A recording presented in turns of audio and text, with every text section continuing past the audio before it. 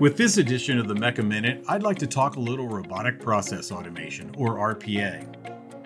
RPA is hyperautomation that takes automating processes to the next level. Like many other subjects I've shared in the past, this concept is not new.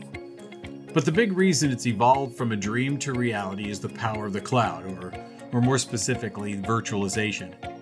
We're all familiar with internet bots. They're both beneficial and malicious. They can automate PC tasks and replace service desk calls, but they can also make you susceptible to unwanted ads or unintentionally sharing your personal information. Then there's superbots. I kind of like these. Alexa, Cortana, Google Assistant, and Siri. They're all programmed by humans to point at some source to simplify searches or enable home automation. But this is still not the same thing as RPA. Enterprises can deploy intelligent robots to automate repetitive processes in accounting, production, human resources, plant maintenance, and much, much more.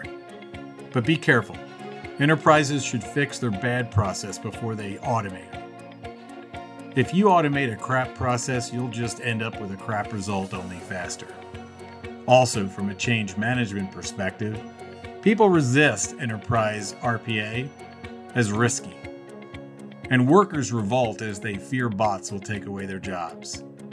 I happen to be one of those who disagrees. In fact, RPA will maximize their workloads, stave off increased costs, and skyrocket productivity, which is job security. And this only gets better in time as the space evolves using artificial intelligence and whatever else the future holds. Fix the process, invest in RPA, and remain a player.